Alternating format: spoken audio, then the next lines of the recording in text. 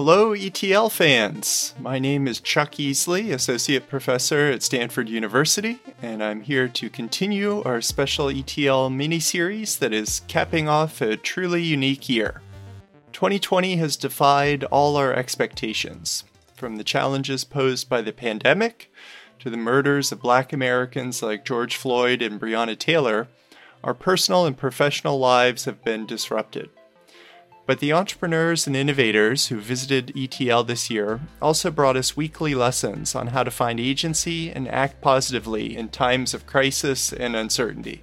Today, I'm sharing my key takeaway from our 2020 ETL talks. If entrepreneurs take away one lesson from this year, it's that we all have a unique responsibility and an opportunity to create more diverse, inclusive, and equitable startups, and an ecosystem for tech and entrepreneurship that is diverse and inclusive. Nothing exemplifies this more than what Rodney Sampson from OHUB said at ETL in November of 2020.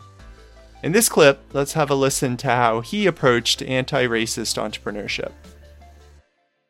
So I want to encourage you to be a different type of entrepreneur and to really think about everything through an anti-racist lens, a lens of racial equity. Nothing in America that has been achieved as it relates to the emancipation of chattel slaves, to demolition of Jim Crow, to unfair housing, unjust education, and now access to economic opportunity has been done in this country without white allies. And those of us who live long enough, I'm part of the FUBU tribe too, for us, by us. I grew up in Black Atlanta. Everything I saw that was inspiration to me growing up in Atlanta was Black. And when I got to Tulane as an undergraduate, it was a culture shock to then have to learn how to vibe with my Jewish brothers and sisters and with my Latinx brothers and sisters, my white brothers and sisters. But I grew up in Atlanta seeing Black excellence. And what I want to encourage you all to do is, since you're at this age where you are pre-career, many of you in your respective lives, is to become that ally.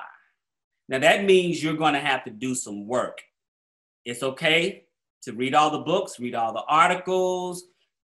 That's a part of the work, but actually being uncomfortable to exist in Black spaces, bring value, listen, never see yourself with a savior complex, come to learn and understand that we are here to build, and we might as well be building together. I want to see you all as the future allies. I want to see you on cap tables. I want to see you as technical co-founders. I want to see you as advisors. I want to see you making introductions. And what I want you to do is make sure that you become colleagues and associates with your Black and brown students on campus. All right?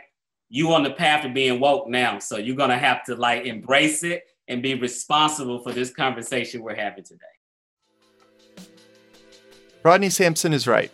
White allies have a key role to play, and it begins with learning more and educating oneself with the skills and frameworks for how to create an inclusive startup culture with a diverse set of co-founders, early employees, and advisors.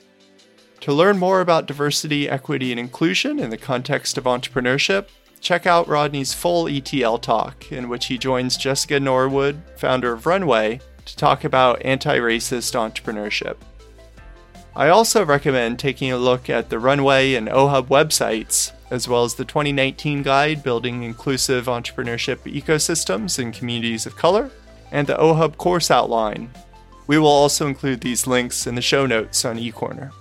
Join us for our next mini episode of ETL, when another one of my colleagues will share their top 2020 takeaways. The Entrepreneurial Thought Leaders is a Stanford eCorner original series produced by the Stanford Technology Ventures program in Stanford's Department of Management Science and Engineering.